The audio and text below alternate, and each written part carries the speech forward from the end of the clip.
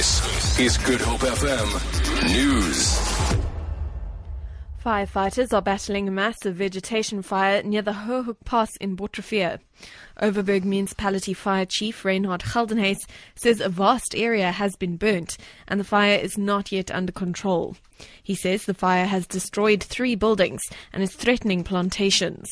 Geldenhuys says a second fire was maliciously set overnight on the other side of the mountain, which is stretching firefighting resources. At the moment, we have 2 teams from working on fire. We've got 3 of the voluntary fire services teams, plus the ODM Fire Department and Cape Nature teams on. So we've got about 6 teams in total working the lines, plus the normal fire engine.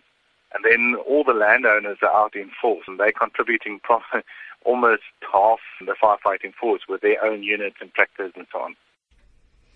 The management of the Overberg building in Cape Town has committed itself to removing the remaining pieces of a Zuma must fall billboard in the city within 24 hours.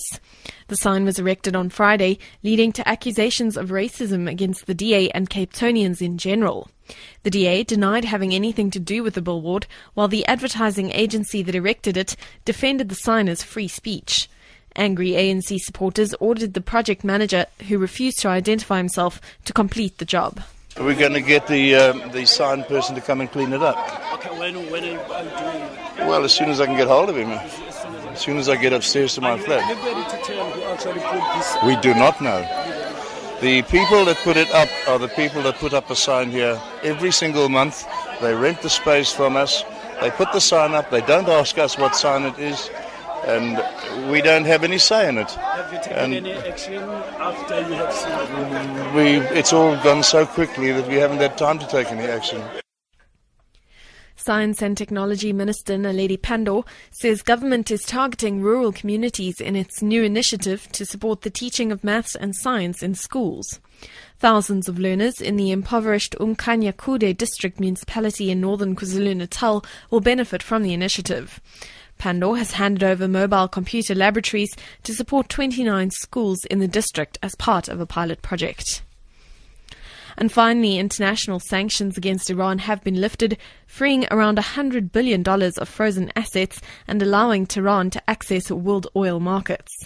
The move has been announced in Vienna, where the UN's nuclear watchdog has confirmed that Iran kept its part of a bargain to limit nuclear programs. The EU's foreign policy chief, Federica Mogherini, says she hopes the agreement will promote better relations between Iran and its neighbours. Multilateralism and diplomacy can also help improving the bilateral relations, and in particular in these days, with the war in Syria, with the conflicts all around us, it is going to be extremely important to encourage Iran and the other actors around it to engage in a cooperation rather than in a confrontation in the region. For Good Hope FM News, I'm Amy Bishop.